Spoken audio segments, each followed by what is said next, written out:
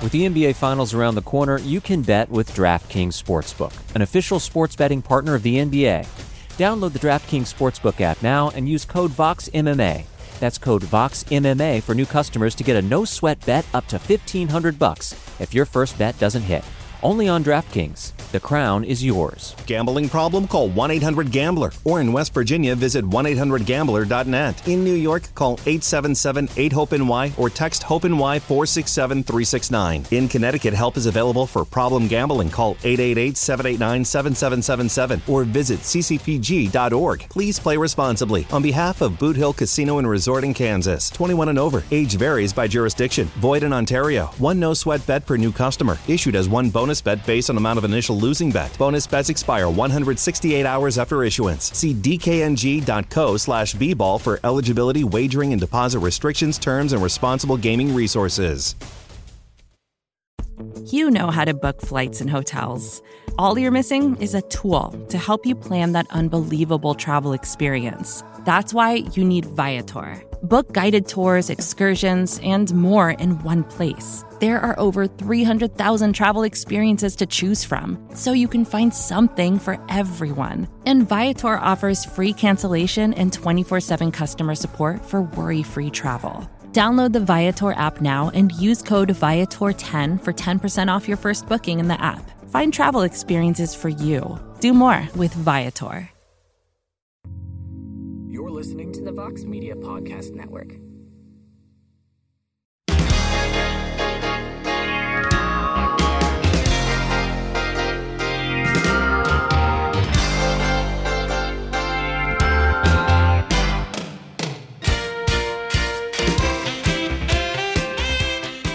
All right, everybody, it is Thursday, June 16th, 2022, and it is indeed a heck of a morning live on the MMA Fighting Twitter Spaces and soon to be on the MMA Fighting Podcasting Network. I am Mike Heck.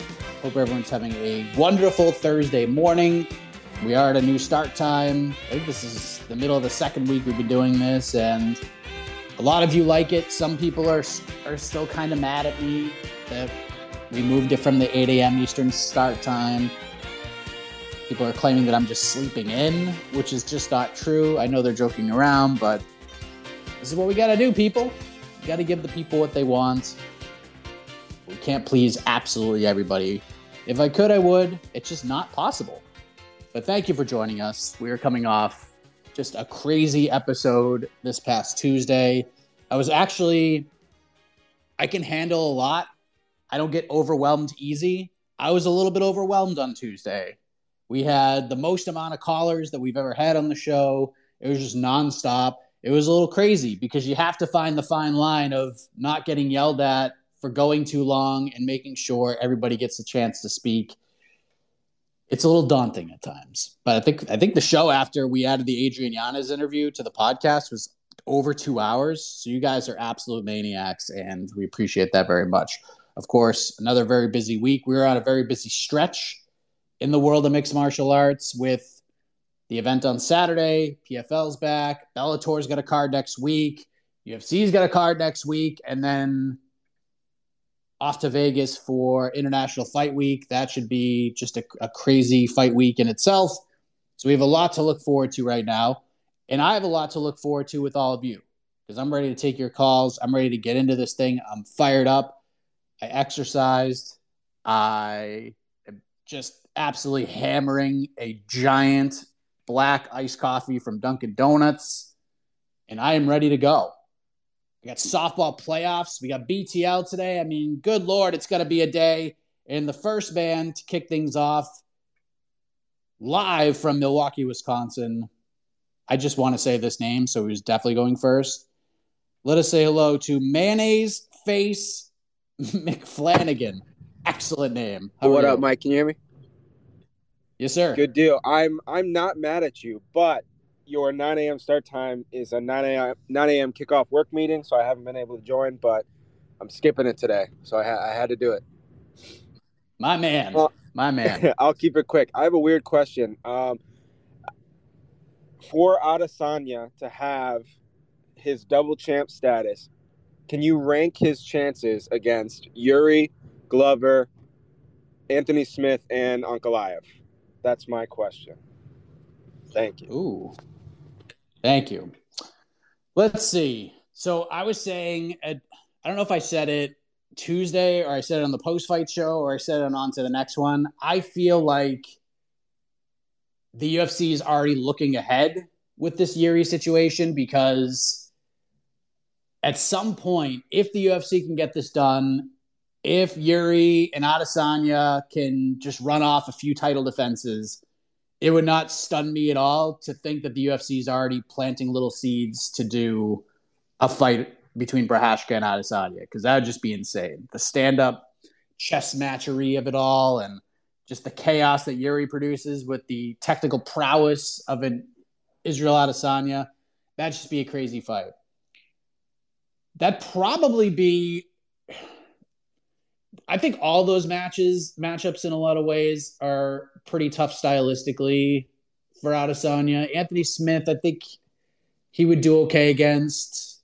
I would probably favor him in that fight. Ankalaev, I probably would not. But maybe not. I mean, maybe I'm wrong. But that just seems like a fight that wouldn't be all that exciting anyways. Yuri, I'd favor Yuri, but it'd be a crazy fight. Glover, I'd probably favor Adesanya to win that fight. I'm very high on Glover. Of course, someone try to call me in the middle of this thing. Don't you know it's past 10 a.m.? God, stop trying to call me. I don't want what you're selling, bro. But anyways, yeah, I think he'd be favored against Anthony Smith. Glover, I think it'd be close. Yuri, he'd be the dog. Ankalaev, he'd be a bigger dog.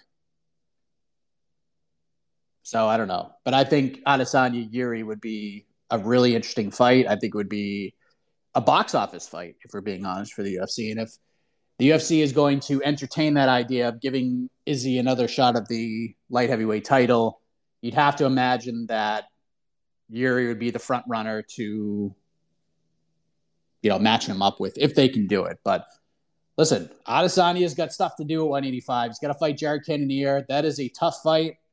I know a lot of people that I've seen on Twitter just like Adesanya's going to run him over. I think it's a tough matchup. This might be one of the tougher title defenses he's had. Jared's looked real good, and Jared gets better as the fight goes. So that's a really interesting matchup. And then he's got the winner of Sean Strickland versus Alex Pereira. I have a feeling that even if Pereira loses to Strickland, but then wins his next fight against somebody in the top 10, Pereira would still get the title shot anyway. So he's got those two guys, some others as well. You got the Andre Munizes of the world on the way up. So I think he's got some work to do at 185. But if the UFC were hoping for the right fight to do at 205 for Israel, if they're going to try to get him that second title or at least give him the opportunity to do so, I would have to think Yuri's the guy they would go with first. But we'll see. James Foster. What's up, buddy? Good morning, Mike. How are you? Good. I saw some fight news yesterday. I maybe you guys reported on it. I just missed it, but I saw that Aldo and Merab were confirmed for the pay-per-view with Usman and Edwards. I mean, if that is true, I mean, that is a banger of a fight. I literally saw that yesterday and just held my hands up like someone just got knocked out. I would love to see that. And also, I had a question about one of my favorite fighters, Corey Sandhagen.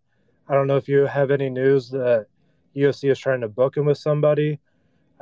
I was kind of looking at the rankings yesterday, the only rankings that matter, MMAfighting.com, the best website in the world. And I think Sandhagen and Song Yudong would make a lot of sense and would just be a fun fight. And I just want to thank you, Mike, for what you do here, for giving all of us crazy MMA fans a platform to come on here and just have great conversations with you. So thank you all that you do, and go Celtics, and have a heck of a morning. Wow. That might be my favorite call of all time. I mean, just how nice is that? Amazing stuff. Yeah, so from what I understand on the Aldo Merab situation, the fight is being discussed, and as Ariel reported, it's not a done deal. It's the direction everybody seems to want to go. But to say that the fight is done and that it's definitely happening on August 20th would be very premature, as the initial report stated. It is being discussed. It is not done. I don't know. Like, obviously, Merab is going to be all over this. But for Aldo, like, it's a cool fight. Like, from a stylistic perspective, it's really interesting. And it's a fight that Merab absolutely deserves.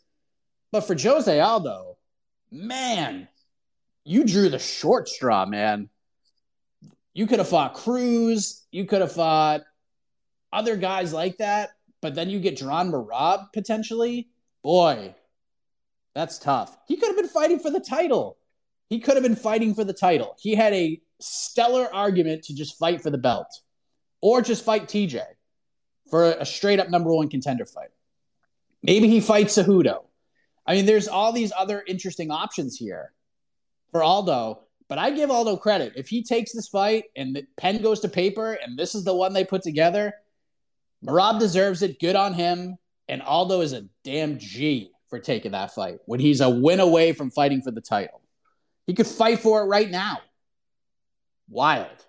And as far as Corey Sandhagen goes, haven't heard much. I know there were some reports that came out that weren't actually accurate, but I actually think Rob Font makes perfect sense. I don't know how long Font's going to be out for.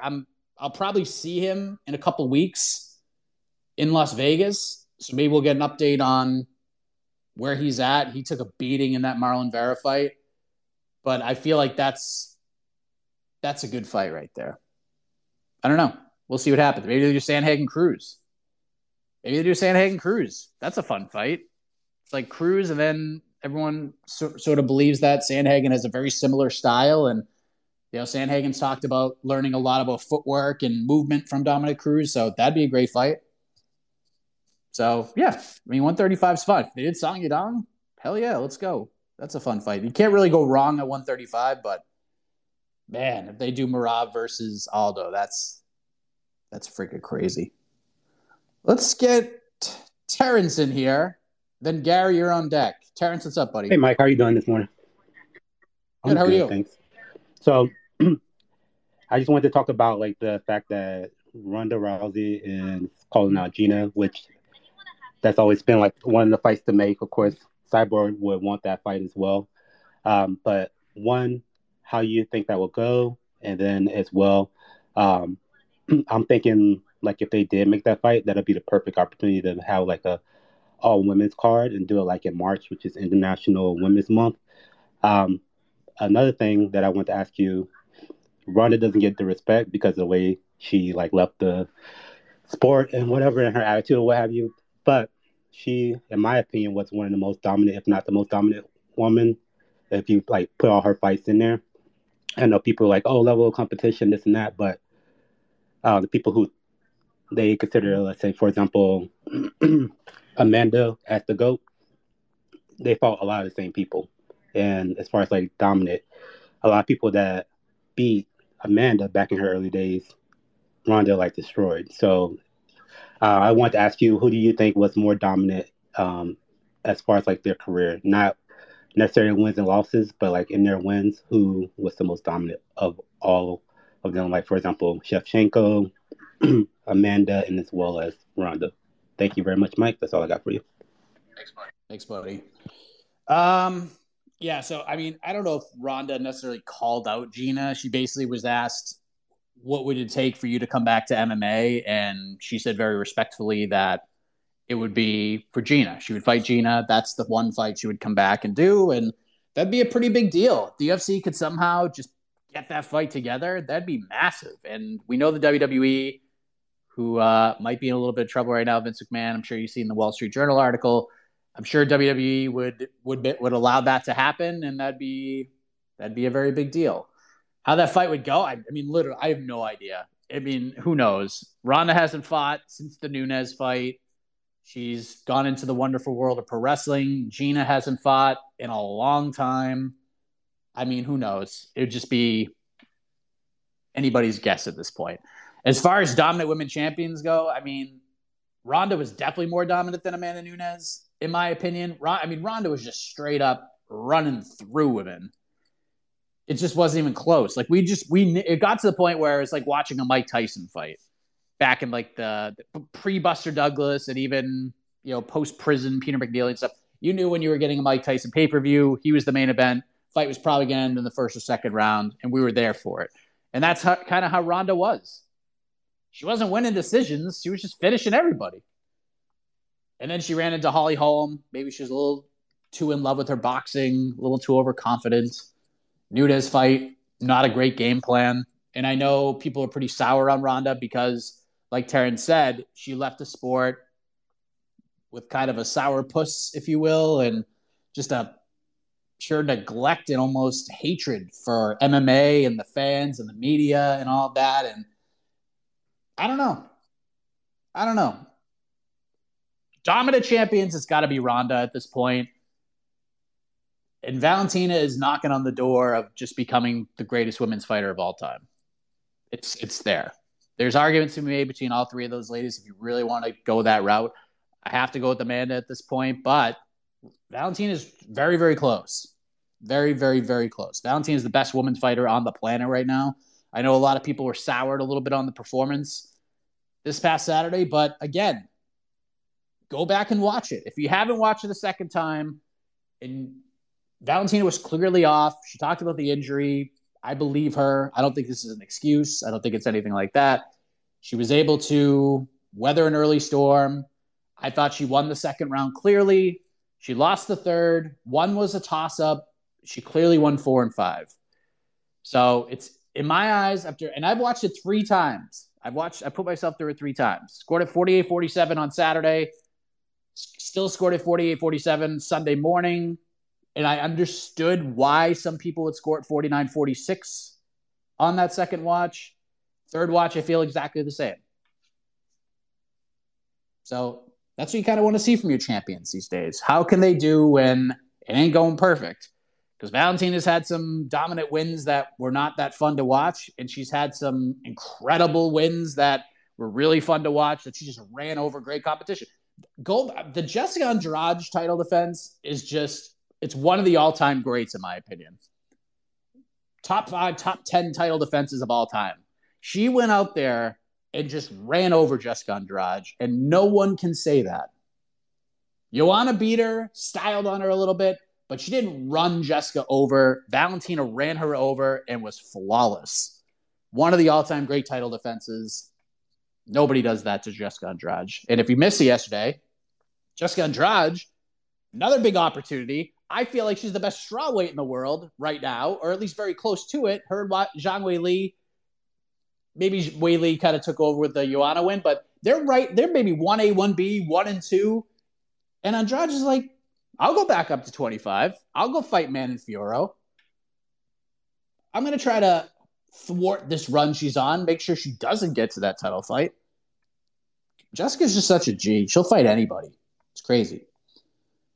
We're this close to crowning an NBA champ, and with the action heating up on the court, it's even hotter at DraftKings Sportsbook, an official sports betting partner of the NBA. Download the DraftKings Sportsbook app now and use code VOXMMA. That's code VOXMMA for new customers to get a no-sweat bet, up to $1,500 if your first bet doesn't hit. Only on DraftKings. The crown is yours. Gambling problem? Call 1-800-GAMBLER. Or in West Virginia, visit 1-800-GAMBLER.net. In New York, call 877-8-HOPE-NY or text HOPE-NY 467-369. In Connecticut, help is available for problem gambling. Call 888-789-7777 or visit ccpg.org. Please play responsibly. On behalf of Boot Hill Casino and Resort in Kansas, 21 and over. Age varies by jurisdiction. Void in Ontario. One no-sweat bet per new customer. Issued as one bonus bet based on amount of initial losing bet. Bonus bets expire 168 hours after issuance. See dkng.co/bball for eligibility, wagering, and deposit restrictions, terms, and responsible gaming resources. Support for this show comes from Atlassian. Atlassian software like Jira, Confluence, and Loom help power global collaboration for all teams so they can accomplish everything that's impossible alone. Because individually, we're great. But together, we're so much better. That's why millions of teams around the world, including 75% of the Fortune 500, Trust Atlassian software for everything from space exploration and green energy to delivering pizzas and podcasts. Whether you're a team of 2, 200, or 2 million, or whether your team is around the corner or on another continent altogether, Atlassian software is built to help keep you all on the same page from start to finish. That way, every one of your teams, from engineering and IT to marketing, HR, and legal, can stay connected and move together as one towards shared company-wide goals. Learn how to unleash the potential of your team at Atlassian.com. That's Atlassian.com. Atlassian. Gary Cooper cards. I assume, yeah, I know what it is. Gary, what's up, buddy? Let's see if we can get him in here. The wheel is spinning. Oh, unmute, and I think we got you. Mike? Gary, what's up? Heck of a morning. Indeed. So I just had a quick question. I saw that Dillashaw and Sterling is now being targeted for a later pay-per-view. I guess with that happening and with Ortega versus Yair and Emmett versus Cater, does shit out of luck Cejudo have anywhere to go? It's a great question. That's a great question. So, yeah, I mean, something tells me, and I have no insight to this whatsoever, but even Sterling was saying on Twitter that the reports were, I mean, listen, we confirmed it. And if we confirm it, if it's on our website, that means we talked to multiple people and they said, this is the plan. It's been agreed, at least to that point, if we're going to put it out there for the world to see. We're not going to print anything that we're not sure about. We're not going to go on Twitter and say anything we're not sure about. We're going to go and word things correctly. In the works, targeted. That's the right answer. But even Aljo was like, we'll see what happens. I'm going to break this down on my podcast. We'll see what Henry Cejudo is doing. Now, at this point, Henry is in the USADA pool, and you have to be in there for a certain number of time. I believe it's 6 months. You have to be in the pool, pass all the tests, and then you are cleared to compete after you have retired from the sport. And Henry retired from the sport. Back in the pool. It's not like the UFC can give exemptions, but I think at this point, the UFC is done with those because every time they give an exemption to somebody, it bites them on the ass. Brock Lesnar. But maybe they just go do Cejudo Cruz too. Maybe they just go that route because you remember there was talk. I mean, Cruz. They're talking about Cruz Vera, so that's there too. But I mean, that fight from what I understood, at least as of the other day, was not done on the Cruz side. Targeted. It's what the UFC wants. So now we have Cejudo in a very strange place. But so this is what I've been saying the entire time. Until Cejudo actually gets in the octagon and fights somebody, I don't believe he's coming back. I don't believe it. And I also believe that he shouldn't be put right into a title fight. People, like, for some reason, he and so many other people feel like he is the Conor McGregor of the flyweight and bantamweight divisions. Like, every time Henry fights, it's 1 million pay-per-views. It's just not true. It's just not true. And I feel like more people feel like I feel than the other way around. And again, let me just say this. I respect everything this man has done. Guy is a great fighter. What a pedigree. What a resume in the combat sports world. Incredible. Incredible. But you left the company high and dry. And the company moved on seconds later. They were over it. He retired. The UFC didn't even wait a day before already having a plan. Jan's, okay, he's gone. Jan's going to fight for the belt next. We'll figure out who he's going to fight. So we'll see what happens. But that tells me he's going to fight somebody. And he should fight anybody in the top 10. Do Cejudo Sandhagen. I'm fine with that. Do Font Cejudo. Do anybody in the top 10 against Henry Cejudo. Anybody. Someone coming off a win, someone coming off a loss. I don't care. Do Jan Cejudo. How about that? How about Cejudo versus Jan? Do that. There you go. I figured it out. I had to go in a circle. Round and round we go. But that's what I'm landing on. And I will have a lot of respect for him if he takes that fight. Gary, do you have one more thing? All right, we'll try to get you on the other end. How about the Energize show? Good show, by the way. Let's see if we can get Energize show in here. Energize show, you there? Mike, what the heck is going on, Junior? What's up, man? How are you doing, bud? I'm doing good. You? Not bad, not bad. I'm calling you off the coast of Africa, but I hail from Dublin, Ireland. Excellent. What's going on? Mike, I was a bit disappointed to see that TJ Dillashaw was getting the next title shot over Jose Aldo. I really thought Jose turned his career around at bantamweight, and he deserved that next shot. I wasn't as mad on TJ winning that off that controversial decision over Corey Sandhagen.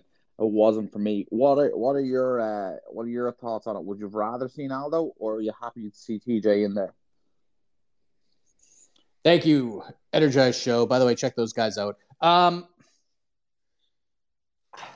Aldo was the guy. I always thought Aldo was the guy. I figured if you were going to pull the trigger, you had to do it now. Like, what else does this guy have to do? I know he fought for the belt a couple years ago, but I mean, come on. This guy bounced. And by the way, go back and watch that Petr Yan fight, because there's, for some reason in history, and I've seen this a lot, people saying that Yan just ran over Aldo. That is not true. Now, down the stretch, did the tides turn as they typically do in a Petr Yan fight? Sure, they did. Did it end in brutal fashion in the 5th round? Sure, it did. But the first 15 minutes of that fight was super fun. Really fun. That fight and Volkanovski Holloway 2 are two underappreciated fights. Yes, Aldo lost. He got finished. A lot of people were not happy he got that title shot coming off the loss to Marlon Moraes. And listen, it is what it is. But what Aldo has done since then, he has looked fantastic. He has earned every right to fight for that title. And in my eyes, you should have just done Aldo Dillashaw. That was the fight in my eyes. And then the winner gets Sterling. Then there's no debate, no discussion. And now maybe Aldo has to fight Merab. That's tough, man. That's tough. But it is what it is. Dillashaw is probably the bigger fight, if we're being honest, and I'm curious how the fans are going to look at this fight, because, I mean, even Aljo in Jacksonville was getting booed out of the building.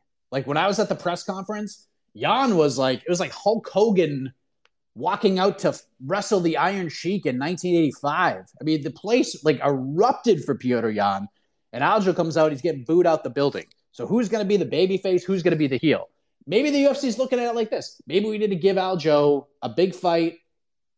Maybe allow the fans to turn one way and maybe appreciate Aljo a little bit more.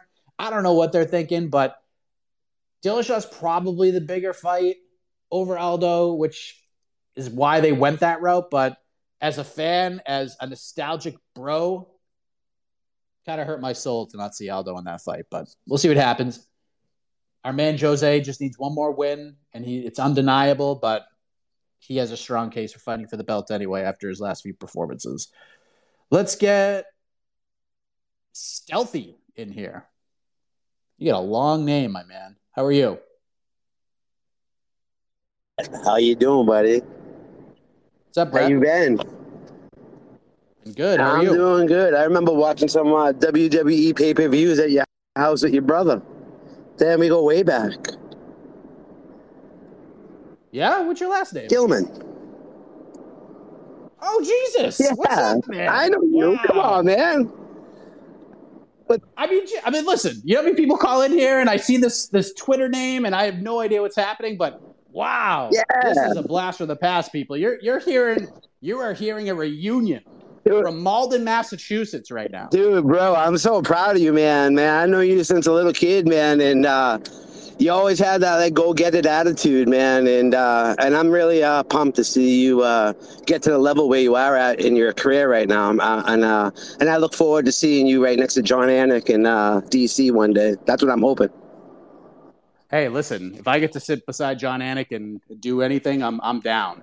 I'm down. One of my favorite people in the business. Oh my God. Brett, you're the man. Hey, I appreciate that, but I want to get your take, and I know it's not UFC Austin and Aldo and that division, but I want to get your take on this because I'm kind of like pumped up about seeing a Michael Chandler Conor McGregor fight. I'm tired of. I don't want to see Conor McGregor go at it for a third time with DP. I don't want to see him go at it a third time with Diaz. I want to see a live fucking in the flesh, just hammer tosses, electric avenue. Like I want to see Chandler and McGregor. What are the chances of us seeing that anytime soon, Mike Eck? Brett, you're the man. Thank you very much. Wow, that was so cool. I think very likely. I think very likely we're going to see that fight next. Now, it's all about timing too. I just don't know. Like I know there's talks about maybe. I know a lot of people want to see McGregor Masvidal after what happened in Masvidal's last fight. That was sort of the one everybody wanted to see. But I think Chandler deserves this fight. I think it's a big fight. I think it's an exciting fight. I think stylistically it's really interesting, and I think that's the fight. Dana White. You know, I live in a world where not everything Dana White says is wholly accurate, but I believe him when he says that that's the fight he wants, and he doesn't. When it comes to matchmaking for Conor, it's usually pretty spot on. So it all depends. Like, is it going to be anytime soon? Will we see it this year? Probably not. But will we see it early next year? Yeah, I think it's a very strong possibility. It all just depends. I think when Conor's ready to come back, it all just depends on what's going on with Chandler and when he's ready to return. But I think there's a very good chance we see that fight. And I'm here for it. And I'm here for Jimmy Wang Yang to hop on in here. What's up, buddy? Good morning, Mike. How you doing? Good. How are you, man? I'm good. So I just wanted to touch on a couple things that was already said. So I agree with you with the Ronda thing. I definitely think the way she was just beating people in it was like inside of a minute. And then in her first, 3-4 title defenses, it was a combined 90 seconds of her fight time. So it was definitely Mike Tyson-esque just with judo. And I have to appreciate that because I did judo when I was 12. So that's just crazy to me. So I definitely think she's still I think she's the only woman we ever put the question on, is this girl she's fighting going to get out the first minute of the first round? Not even just the first round, the first minute. So I definitely give her that. And I think, like you said, maybe Val really was hurt. That does seem like it might play a point. But I also think people are not giving Talia enough credit. Maybe she could make some adjustments in the second fight. Maybe she could. But I wanted to ask you, who would you side with? I know this fight ain't made yet. I know they say it ain't close, but who would you edge out in the John Jones versus Stipe Miocic fight? Heck of a morning, Mike. Thank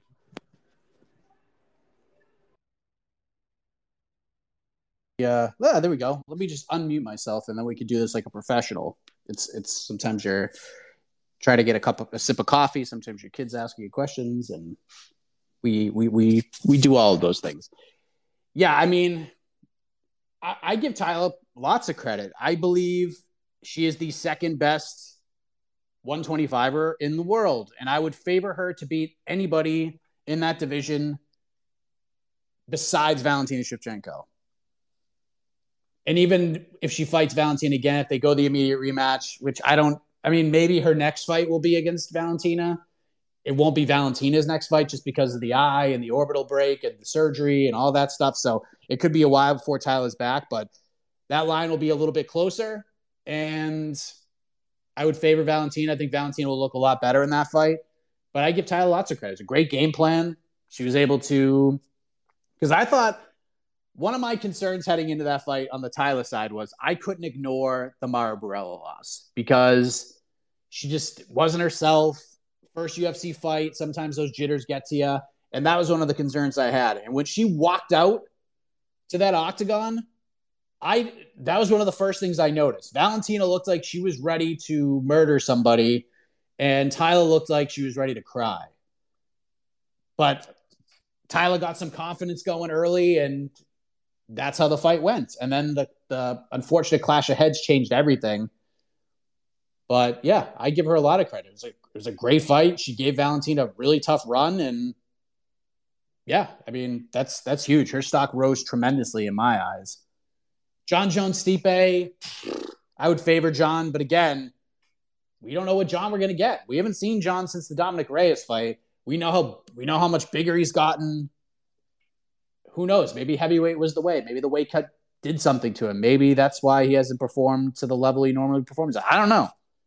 But I would favor John. I just think he has more ways to win. But that's the fight to make, for sure. We're going to go to Yasser. Then it's not Islam, and then Ben, and then we're going to keep on going here. Yasser, are you there? Oh, how are you, Mike? What's up, buddy? Thank you for giving me this opportunity. I want to ask you about the future of Jose Aldo. In his last maybe 5 fights or fights, sometimes he goes up, sometimes he goes down. So, do you think that he has the ability to get back to the top, or what do you? Another question, sorry. The people say that Glover Teixeira is too old to get back to the, to fight again. But I think he has, we all saw his ability. He took Prochazka down many times. He dominated on that fight. He showed that he, more experience. But I don't know why people say he has not any chance. So give me your thought about those things. Sure. And thank you again. Oh, sorry. I didn't mean to cut you off, but thank you. Yes, sir. Aldo, I think Aldo could fight for the belt right now, and I think he could win. So I think he's got plenty of gas left in the tank. If he fought Aljo right now, it's a close fight. It's a close fight. I would actually pick Aldo to win that fight, but it's close. It's definitely a close fight. And with the Glover thing, how can anybody listen? The guy's 42. I get it. And he at moments in that fight, he looked a little old, but the dude's heart is ginormous. He has the heart of an 18-year-old. And the guy went hammer and tongs with Yuri Prochazka for 24 minutes and was winning the fight. He was winning. He was 28 seconds away from this conversation not even happening, of him retaining the title. He won 3 rounds on 2 judges' scorecards and was on the way to winning a 4th. And then the fight just ended the way. Of course it was going to end the way that it did, because why wouldn't it? It's a freaking Yuri Prochazka fight, and we have the chaos mode still enabled. Forgot to turn that off. So, yeah, I don't think he's too old. He can do whatever he wants to do. Give him an immediate rematch. I'd watch the hell out of it. I would favor Yuri the second time around, because it's just so tough, man, to go through a war like that. You're winning. You got it. It's in the bag. You just gotta last 28 more seconds, and you win. And then you lose. Then you get submitted out of nowhere with less than 30 seconds left in the fight. You lose the title. The fairy tale ends. Glover's ability to hang with Yuri is still going to be there, but man, spiritually, mentally, that's got to take a toll on you. And just the war itself has to take a toll on you. So for Glover, I would like to see the rematch. Just do it one more time. And that's it. I mean, if Glover wins, just run to the third time, then let him run back into the subset. But I don't want to see him fight Ankalaev. I don't want to see him fight Jan. I don't want to see him fight anybody else. That's the fight. Just do that one. And do it now, because you're never going to get it again. You probably have a year tops to make that fight happen. Well, all these other fights that are, You could do Jan, you could do Magomed Ankalaev, you could do Anthony Smith against Yuri. Like, the fight to do, like, if you're going to do the rematch, you got to do it now. This isn't Conor Nate. You can't just put it in your back pocket and be like, hey, if we have nothing going on, we can just go to this well. It's a huge fight. You don't have that here. You only have the hourglass is turned over and the sand is slowly falling through the cracks there. So, my opinion, do it now.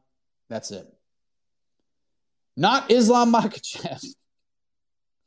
What's up? Just unmute and we got you. Not Islam. Are you there? Yeah, can't get him. Sorry, buddy. Try again. Ben? Ben, what's up? What's going on, Mike? Can you hear me? Hi, Ben. Hey. So, a couple things. First of all, you might not like this, but I'm picking Gamrot to beat Sarukian next week. So I was wondering if you could kind of break down that fight. I'm sure you've talked about it, and I know you're a huge Sarukian fan, but you're at least very high on him. But I was wondering if you could kind of break down how you think that fight's going to play out.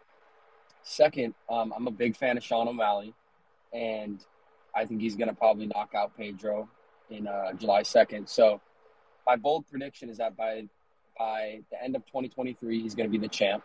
And I think a lot of people would disagree with that, but we're going to find out pretty soon because he's touching the top 10 here. So we're going to see what he's all about.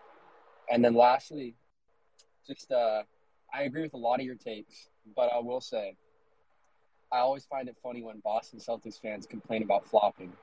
It's just ironic with like Smart and Grant Williams. I mean, those are some of the biggest floppers in the NBA. So I think it kind of evens out in the end. But overall, love the show. Have a good one, Mike.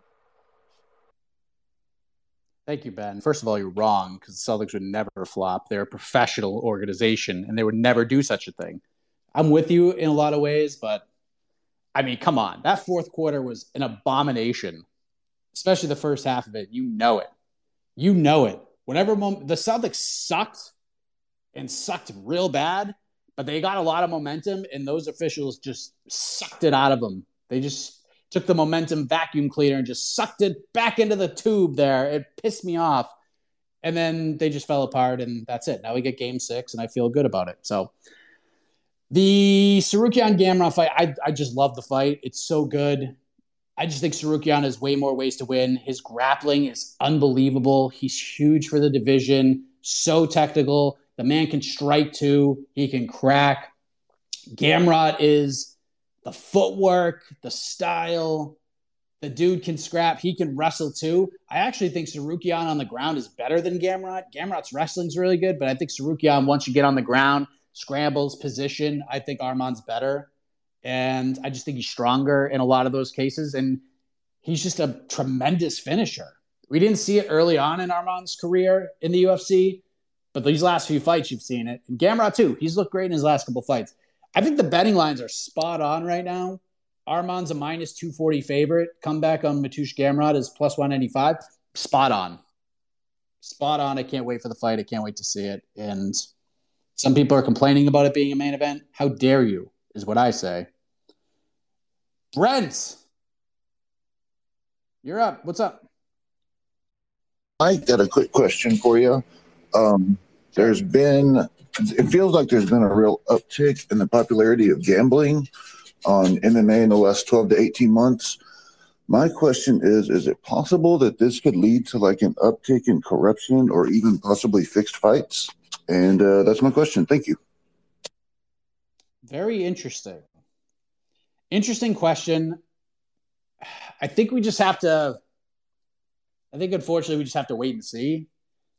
I'm going to try to stay positive here and say no, at least in the major organizations. Could we see it regionally? I mean, we've seen it before. There are instances of, there's different things. If you go search Google for, fight fixing in MMA and things like that, there's very few examples, but I'm sure it is happening more often than even we know in some of those organizations. I don't think it's happening in the UFC or Bellator or anything like that. The PFL Challenger Series thing was kind of tough. because they were putting out betting lines for a card that already happened. So that was a weird one. Hopefully they learn their lesson and they never do that again. But that was just a dumb move. Like, you can't do that. You can't put out betting lines for fights that already happened. That's just silly. So, but again, might have been an oversight. So I'm going to give them the benefit of the doubt. But yeah, I don't know. And that's kind of one of my, for a while I was on because we were talking about judging and stuff. And we're not going to talk about open scoring or any of that nonsense right now. But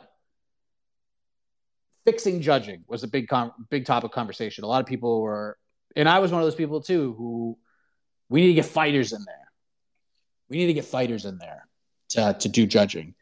And while there's a lot of value to that, there is that's one of my concerns more than anything. If you get fighters in there judging fights and they know these guys or they've trained with them once in the blue moon, like once upon a time or things like that, maybe the judges' scorecards go a different way.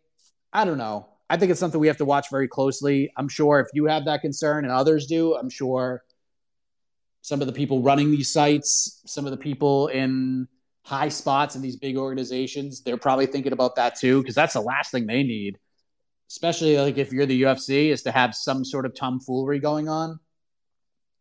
That'd be a tough one to come back from, honestly. Let's go to the Natural Grappler. Dom, you're on deck. What's up, Natural Grappler? Make sure you unmute. There we go. Mike, what's going on? What's going on? How we doing, man? Hey, glad to be here. Hey, real quick, man. My phone's going to cut out, but first of all, the ESFL is an esports gaming league. They just had a big event in Las Vegas. It was amazing. And I just want to know your take on that. Thanks, buddy. On the ESFL, I'm going to take your word for it that it was a great event. Not my cup of tea, but I know it is very big. You know, there are a lot of fighters who are in the gaming community that enjoy very much. Max Holloway, DJ, to name a few, and there's more. Megan Anderson. There's plenty of fighters who are involved in the gaming world. Robert Whitaker's another one. It can be very lucrative. Not my thing, but I'm not hating on anybody who likes that stuff because it's probably very fun. I bet if I actually got into it, I would like it. Dom Elliott, you're up. What's going on, Dom? Just got to unmute and we're good. Oh, hey, Mike. Hey, Mike. How you doing? Good. How are you? Yeah, good, man. Someone touched on the heavyweight situation with Jones and Stipe. Do you think that's going to happen on the same night as the Dillashaw title fight? And do you think the Aspinall fight and the Garn fight, do you think it's the nature of the performance of the win that will dictate who gets the winner? Yeah, I think so. Thank you, Dom. Yeah, I don't know. I don't want to place. I'm confident that John Jones will fight Stipe in the next year. I think the fight will happen. Am I confident that's going to happen in 3 months? Not real. I don't know. It's too risky. It lines up with the timelines. Like, I know Jones mentioned September. I know Stipe wants September. So it would line up time frame wise and make Sterling Dillashaw a little more interesting, does it not? Put Jones Stipe in the main event there. As of right now, I know Boston is in the running to get that card. Anaheim might be in the running as well. But I know Boston is being discussed because that August 13th card, I believe it was August 13th. Yeah, the one that is looking like Vera Cruz will headline, that was supposed to be in Boston. There was smoke to all of that. But now, maybe September 10th, maybe Boston gets a pay-per-view, and maybe they get John Jones versus Stipe, which would be freaking crazy. I have to say, we can have all the performances we want. We could have Aspinall go out there and do the damn thing. We could have Curtis Blades go out and do the damn thing. Gone, etc. The winner of Aspinall Blades is probably the front runner. But if Tai Tuivasa beats Cyril Gane, he wins no matter what, in my opinion. That's how I would do it. In fact, I would have given him the shot immediately. Like if Jones just wanted to go and Stipe wasn't ready and they just wanted to move this thing along and get this interim thing done, like Tai should just get a shot. If Tai beats Cyril Gane in Paris, he gets the shot.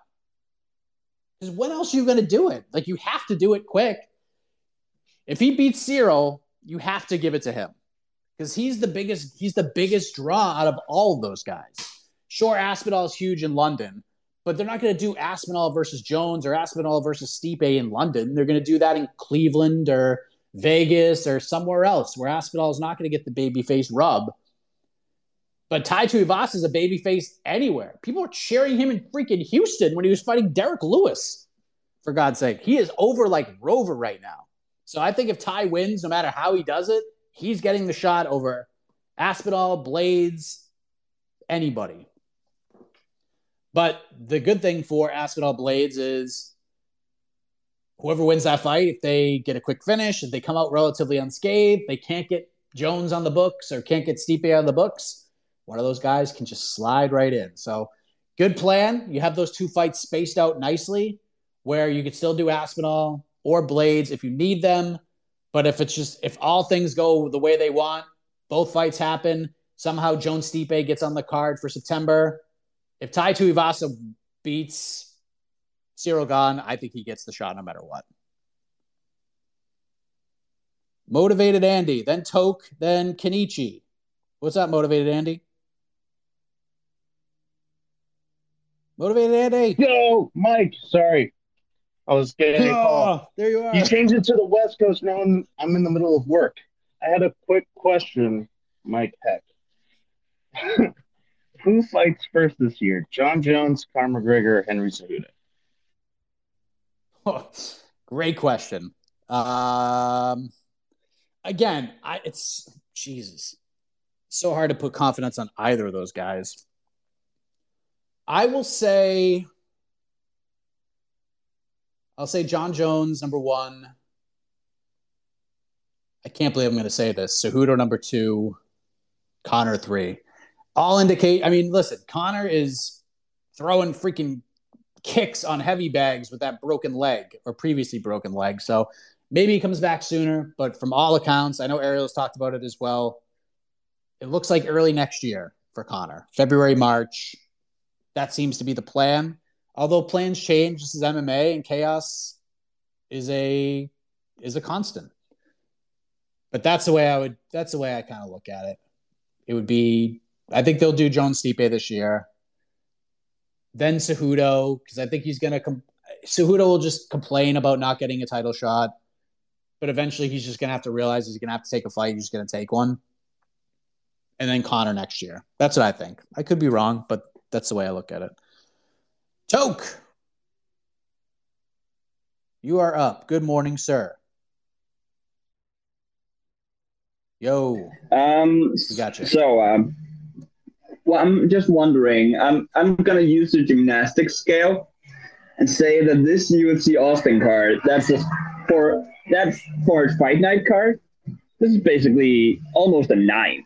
This is an amazing card. And what I'm seeing is also, and I want you to speak a bit on this, Deron Winn trying to make middleweight again, which he has failed, I don't know how many times at this point. So and that fight might be a banger, or it might just not happen because, again, Deron Winn, he can't make middleweight. And this hinges on his UFC life. He's going to get cut if he doesn't make it this time.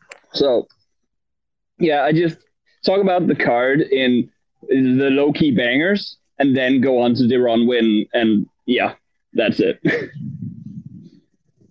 Thank you, Toke. Yeah, I love this card. It's really good. I tweeted about it last night. Top to bottom, very solid. Main event's excellent. Co-main event, nostalgic, but still a really fun fight. Tim Means, Kevin Holland is a banger. Buckley Juraev's just going to be nuts until it's over.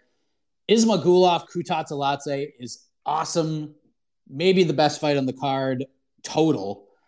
Marquez Rodriguez will be fun. Yanez, Tony Kelly will be fun.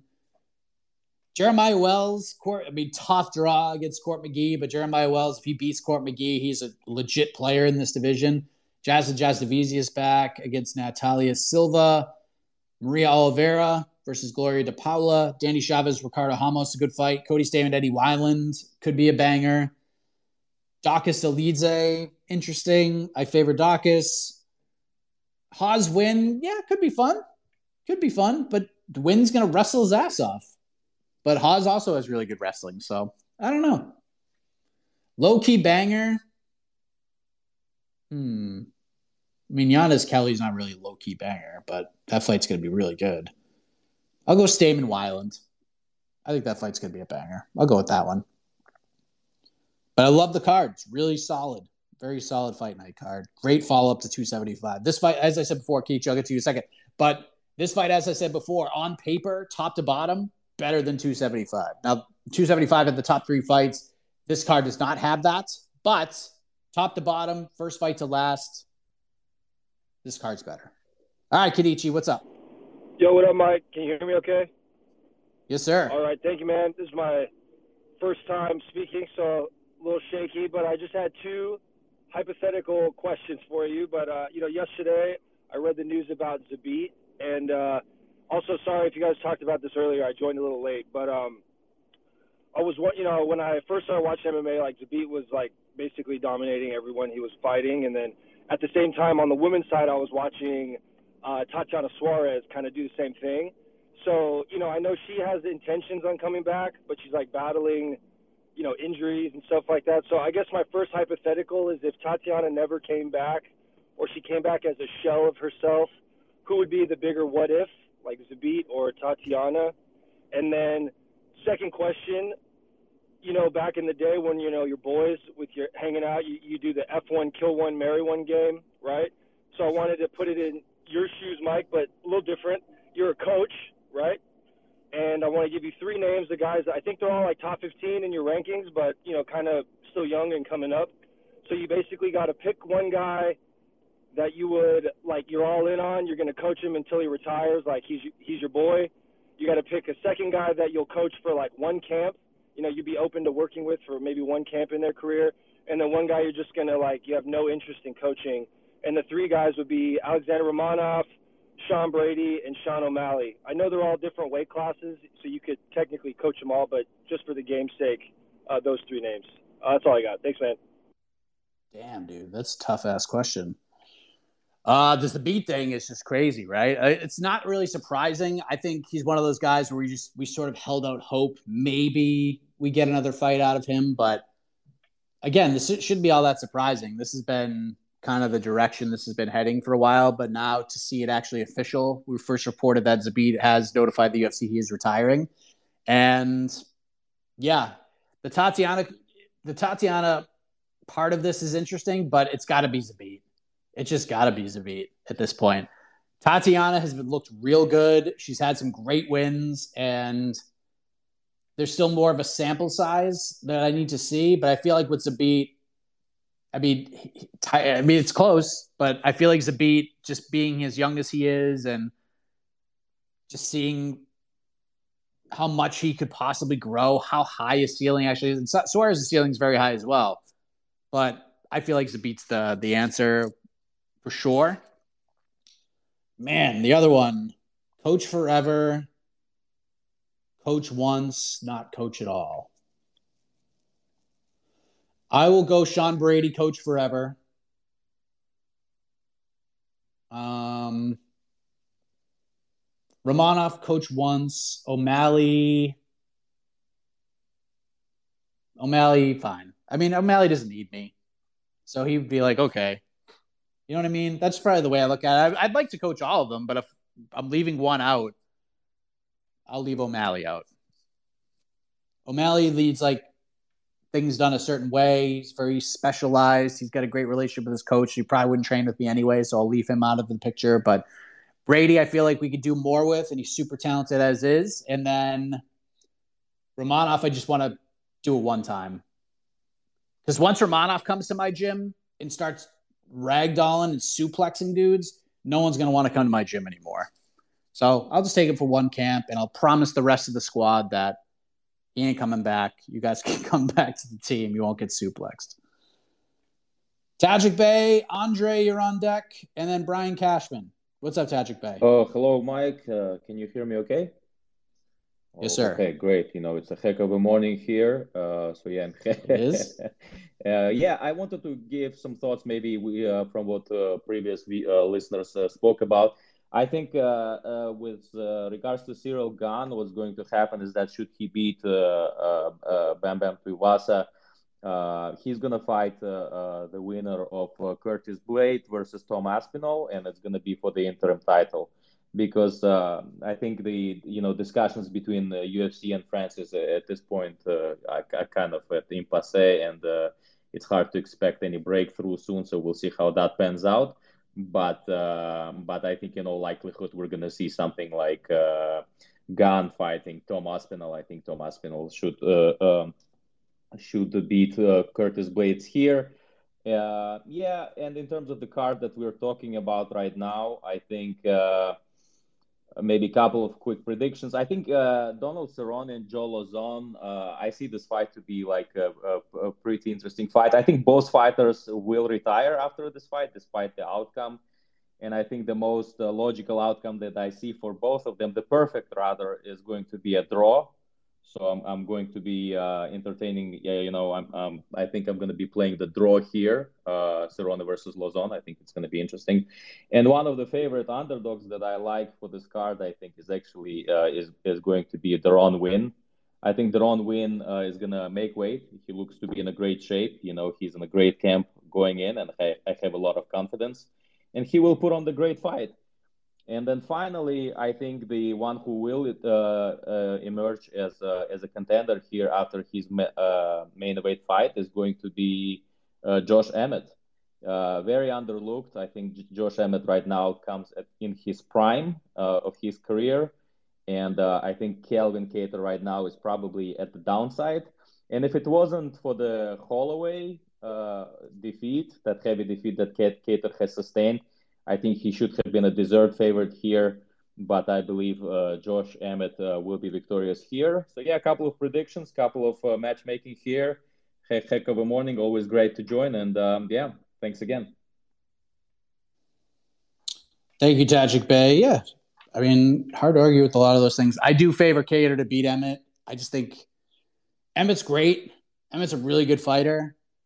I just think the volume could be a little too much for Emmett, but Emmett has that equalizer for sure. Emmett can also wrestle his ass off, but Kattar's a very good wrestler too, just doesn't really need it all that often. So I love the fight. I'm intrigued by it all. But I understand why people would favor Emmett, and I would understand why people would favor Kattar. Great fight. We're going to keep it moving here. Andre. Hey, fellas. Thanks for letting me on here. Appreciate it. I definitely agree with Tajik Bey. I think that the biggest play I'm going to be making is on Deron Winn. I think he comes in with his life on the line, in the best shape of his life, has just put in a full camp with Khabib over at AKA, and my boxing coach is actually his corner man, and he told me like years ago, like, Deron's freakishly strong. If we could get this guy focused, he's a problem. And I talked to him yesterday, and he's like, you have no idea. This guy's locked in. Haas has got no chance. He's going to get gassed out. We're going to wrestle fuck the shit out of him. And so I think that Deron Winn comes in and completely puts on a career performance, dominates Phil Haas. I got him in quite a few parlays. I also think that Cowboy is going to liver kick Joe Lauzon's ass and stop him, especially just the trajectory of like their names. I think like they're both, very well known, but Cowboy just got that aura about him. I think they're gonna send him out on a high note. And then the last two I wanted to give out was I definitely think Kevin Holland is going to knock out the Dirty Bird, Tim Means. I don't see Tim Means being able to keep up with the speed. And lastly, I do agree with you in the sense that Calvin Kattar is going to outbox Josh Emmett. I know Josh Emmett has tremendous power, and like you mentioned, he's got a wrestling acumen. He could take him down and throw some elbows and whatnot. But I just think Calvin Kattar after watching what he did to Giga. I mean, I had Giga on that big time, so I thought Giga was going to be like the future of the division, and then you see Qatar absolutely beat the brakes off him, and I was like, all right, let's take a look at some of these old Qatar fights and, take away the Holloway fight. And this guy's just looked like a sniper. He's looked like a guy that's super calm in the pocket, under pressure. And when you're fighting a boxer that's that good, you have to box with them. They get in your face, and you have to be able to hold off their volume. And I just think that if Michael Johnson was winning a fight before he got, shadow realmed by Emmett, what is a superior boxer like Qatar going to be able to do? So thanks for letting me speak. Thanks, Andre. Yeah, the Win Haas fight is interesting. I think that's the biggest difference in the fight is, can Win just chain wrestle his ass off and gas Phil Haas out? That's a huge that's a huge question in this fight, and that's why there is value on Deron Win. And Deron's coming off of a victory, I believe, in his last fight. Let me just make sure. It's been a while. I know Win was booked. This fight was booked like 14 times, I believe. And then Haas took a few others in the meantime. Yes, Win did win his last fight against Antonio Arroyo. And yeah, I mean, it wasn't the greatest performance of all time.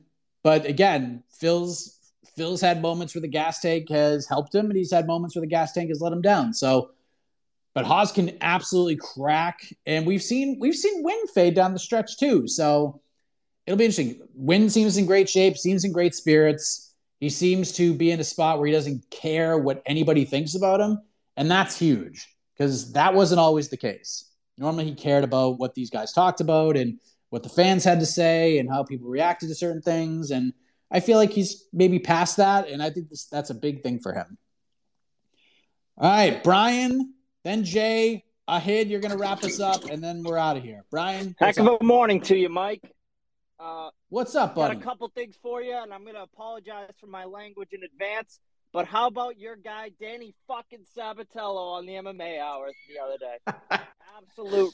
I mean, what a moment. What a moment. You know what? Because there's a few instances where I was like, keep an eye on this guy, keep an eye on this guy. And when I interview them and put him on the feed, everyone's like, oh, who the hell is this guy? No one gives a shit, blah, blah, blah. Now look at him. Now he's on Ariel's show. Exactly. You're right. That was amazing. Yeah, you were the first person I saw interviewing him, and I was like, dang, I got to keep watching this guy. So there's my first thing. And my second thing, with the booking of all these heavyweight fights, other than Stipe and Jones, do you think the UFC was like, who out of these four can beat Curtis Blades, and who does Tai Tuivasa have the best chance of beating?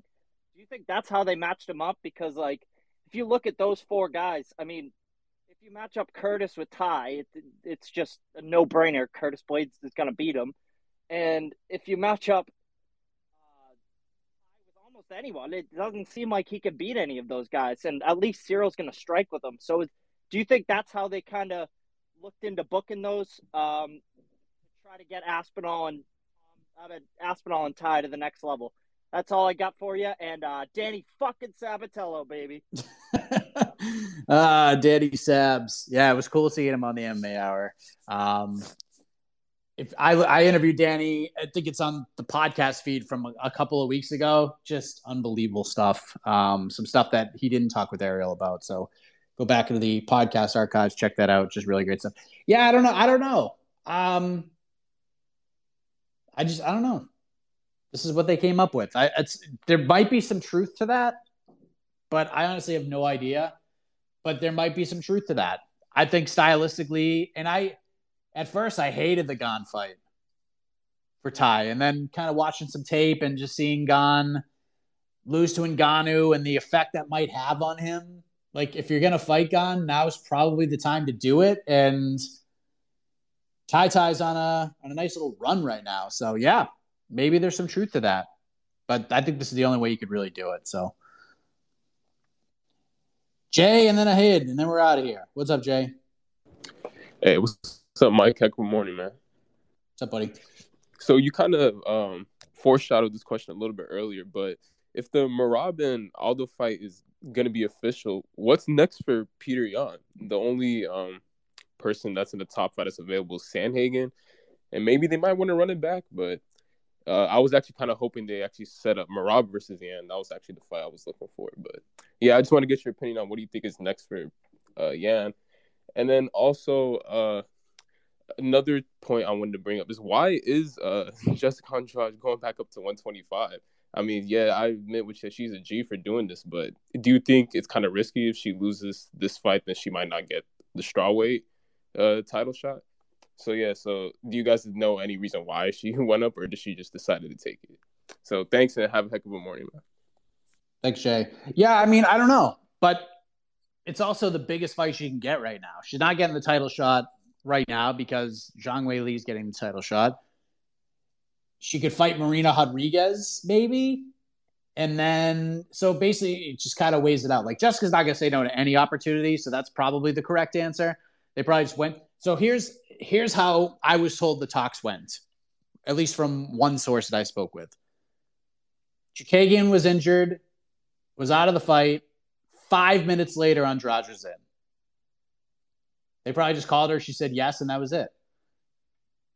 And Andrade versus Fiorot is probably a bigger fight than Andrade versus Rodriguez. And it's not Brazilian on Brazilian crime. It's Brazilian on France crime. She could be the away team. Who doesn't want to go to Paris? You saw it after UFC 275. The entire Australian card wanted to go and fight on that card. So, yeah. G move. Love it. And for the Petr Yan thing, just do Cejudo. That's the fight. Do Yan Cejudo. Perfect. Cejudo wins, gets his title shot. No arguments for me. And if Yan wins, he makes a strong case to run it back with Aljo a third time, or maybe he fights Dillashaw. If Dillashaw wins, there you go. But that's it. I mean, it's all there. Cejudo's it. That's the fight. Do Cejudo. I will have, again, I've said this a million times, I will have immense respect for Cejudo. If they book this fight, pen goes to paper, that's the one they go with. I will come on this program and I will cut a 5-minute promo on the respect I will have for Henry Cejudo if he takes that fight. So that's what I would do. All right, ahead. I'm on pins and needles, my man. Close the show. To end, you gotta finish the best finish last. Save the best for last, isn't it? No, I'm just joking. That's right. I'm joking. But listen, firstly, I wasn't going to talk about him, but I heard Duran win, and that was a familiar name, and I was like, oh yeah, that's the AKA guy, and it's also the guy. Like I was thinking, that's the last guy I watched whose fight was so boring. My goodness, it's like listen, I get it. It's MMA and it's wrestling. I get it. Fine. Advanced position, posture up, do something. Even if it's a Bilal type thing where it's like a little, those little punches on the ground. Fine. But not some weird dry humping type rubbish. Like as in it's him and it's Jacob Malkoun as well. That was just so ridiculous to watch. No, man. And get Mike and everyone, get ready to listen to DC shit about his boy Duran Win, because you know DC is unfortunately on the commentary table this weekend, and you know he's gonna lick out Duran Win's ass so bad on the commentary table. Like that's how he does for all of his AKA boys. He should not be on the job for AKA boys. He clearly cannot maintain a professional state when his AKA guys are fighting. And I'm okay, fine. That in itself isn't professional, but you accepting the job when you know you can't handle yourself, that's unprofessional. So I wasn't going to talk about Duran Win, but someone brought him up. So yeah, but let's talk about something else. Obviously, bantamweight. Mike, what is up with you and Henry Cejudo? Did he what did he say to you, man? Like even I've got an opinion on Henry, which I'm not going to say because I don't want to backbite.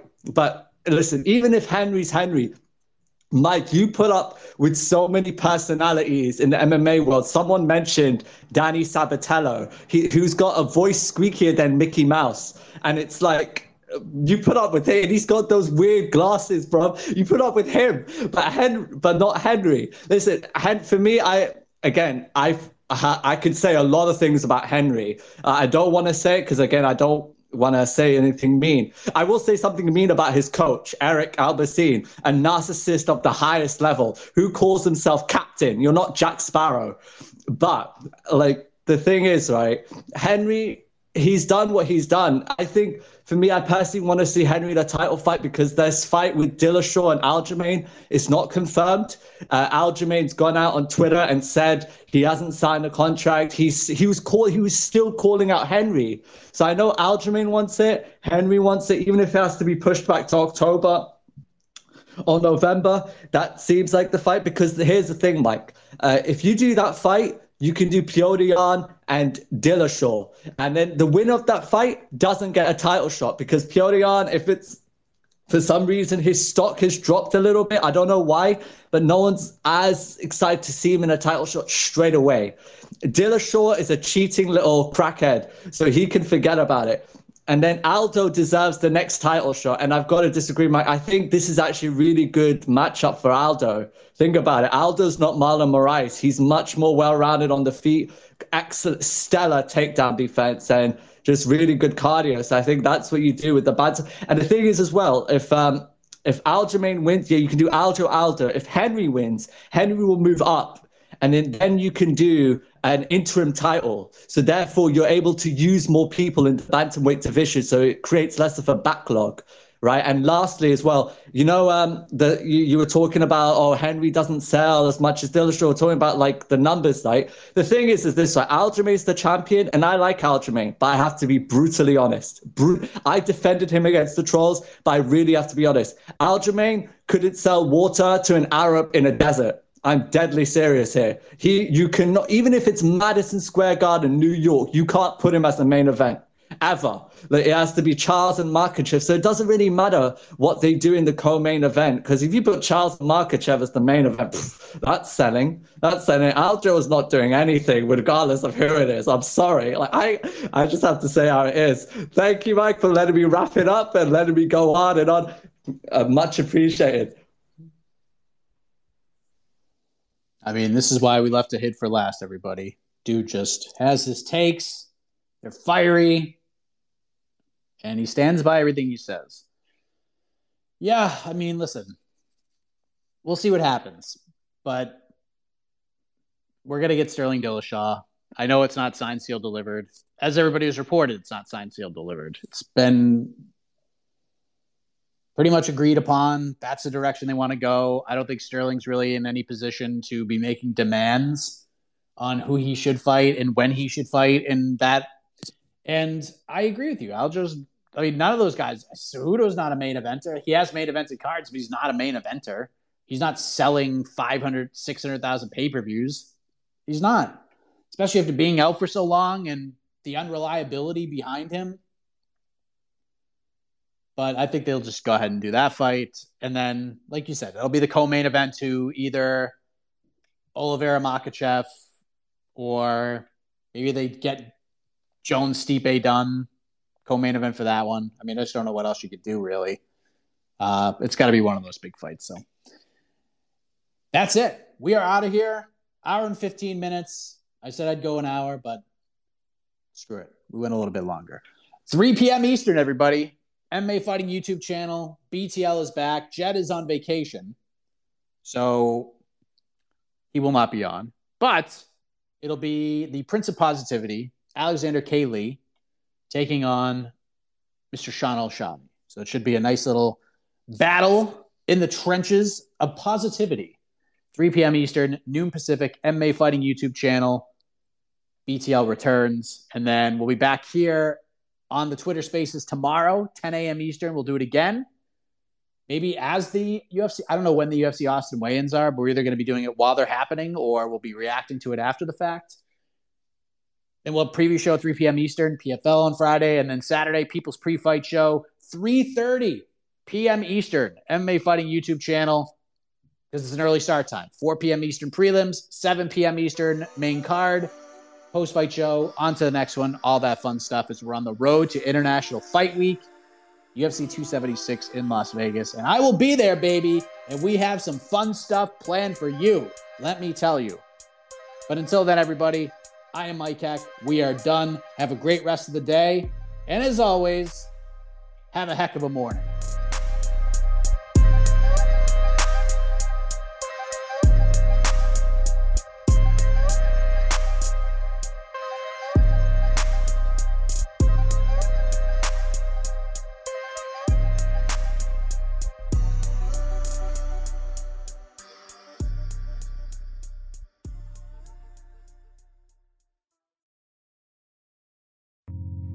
You're listening to the Vox Media Podcast Network.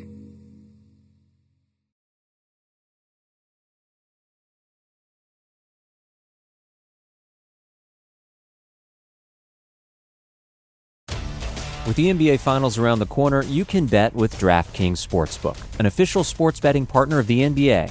Download the DraftKings Sportsbook app now and use code VOXMMA. That's code VOXMMA for new customers to get a no-sweat bet up to $1,500 if your first bet doesn't hit. Only on DraftKings. The crown is yours. Gambling problem? Call 1-800-GAMBLER. Or in West Virginia, visit 1-800-GAMBLER.net. In New York, call 877-8-HOPE-NY or text HOPE-NY 467-369. In Connecticut, help is available for problem gambling. Call 888-789-7777 or visit ccpg.org. Please play responsibly. On behalf of Boot Hill Casino and Resort in Kansas, 21 and over. Age varies by jurisdiction. Void in Ontario. One no-sweat bet per new customer. Issued as one bonus bet based on amount of initial losing bet. Bonus bets expire 168 hours after issuance. See dkng.co/bball for eligibility, wagering, and deposit restrictions, terms, and responsible gaming resources. First thing in the morning, as soon as you wake up, the to-do list starts. Does the car need gas? Hopefully those leftovers are still good. Why did I get CC'd on? Call Mom? No. You can't escape the to-do list, but you can make the most of your me time with a relaxing shower using Method Hair Care products. Try Pure Peace Volumizing, Simply Nourish Moisturizing, or Daily Zen Shampoo and Conditioner for daily use. All formulated with long-lasting fragrances and are safe for color-treated hair. Reconnect with the best version of yourself. Visit methodproducts.com to unleash your inner shower.